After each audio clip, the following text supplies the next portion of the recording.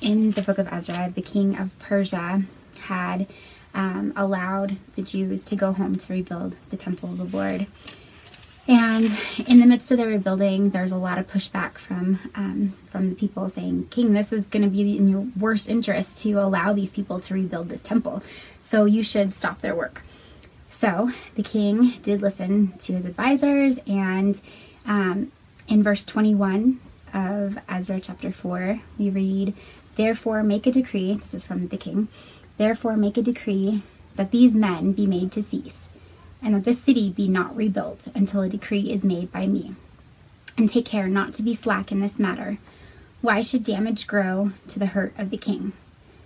Then, when the copy of King Artaxerxes' letter was read before Rehem and Shimshai, the scribe, and their associates, they went in haste to the Jews at Jerusalem, and by force and power made them cease. Then the work on the house of God that is in Jerusalem stopped, and it ceased until the 2nd year of the reign of Darius, king of Persia. So, of course, this is completely different circumstances, but we too have been made to cease in our work for the past few weeks. And so reading this, it struck me that we too are kind of in this place of standstill in our work. And but the cool thing is, as you keep reading in Ezra, in chapter 5, I'll read a little bit here. It says, Now the prophets Haggai and Zechariah, the son of Iddo, prophesied to the Jews who were in Judah and Jerusalem in the name of God of Israel, who was over them. Then Zerubbabel, the son of Shealtiel, and Jeshua, the son of Jozadak, arose and began to rebuild the house of God that is in Jerusalem, and the prophets of God were with them, supporting them.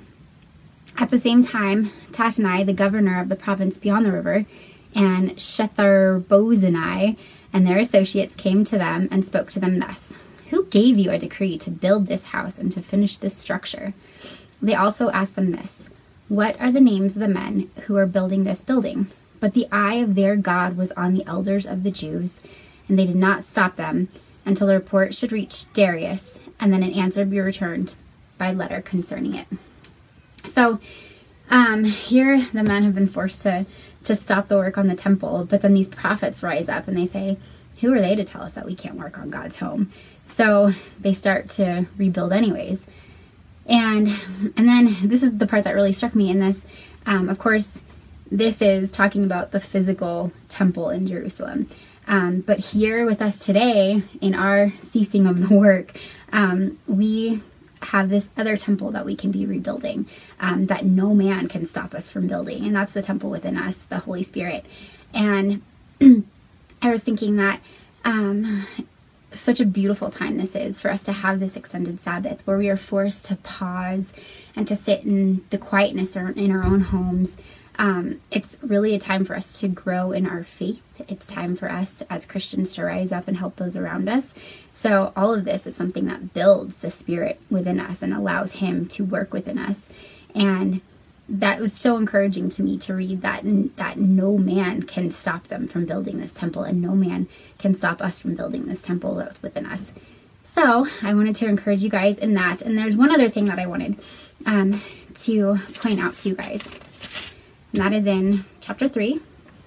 It says, this is rebuilding the temple.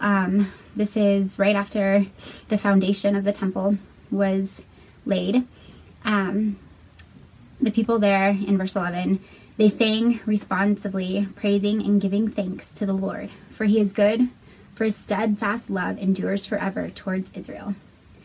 And all the people shouted with a great shout, when they praised the Lord, because the foundation of the house of the Lord was laid. But many of the priests and Levites and heads of fathers' houses, old men who had seen the first house, wept with a loud voice when they saw the foundation of this house being laid, though many shouted aloud for joy, so that the people could not distinguish the sound of the joyful shout from the sound of the people's weeping. So that struck me because here we have these men, this older generation that has seen the previous temple and all of its glory. And this is a time of weeping for them. It's a time of mourning because this is going to be nothing compared to what the former temple was. And in this time for us today, this is a scary thing that's happening. This coronavirus is scary, especially for the older generation. And it's okay to be weeping over it. It's okay to be mourning what's going on. And I love that in the midst of the mourning, there's also joy. There's joy rising up from the people saying that God's rebuilding his house. And I think for us today, it's so beautiful because even in the midst of the weeping and the midst of the shouting for joy, it says in verse 13, the people could not distinguish the sound of the joyful shout from the sound of the people's weeping, for the people shouted with a great shout, and the sound was heard far away. So even though sometimes it's hard for us to be able to separate out the fear and to separate out the lamentation over this versus separating out the joy and this time to be able to worship the Lord. God hears both. God knows our fears. God hears our shouts for joy, for him to be doing this mighty work in our nation and through us as Christians. That's a joyful thing to be shouting over, and God hears it.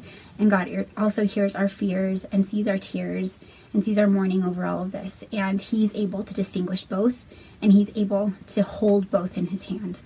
So that's my encouragement for me and for us, is to let him hold both the mourning and the joy in this time, and for us to just keep rebuilding that temple within us.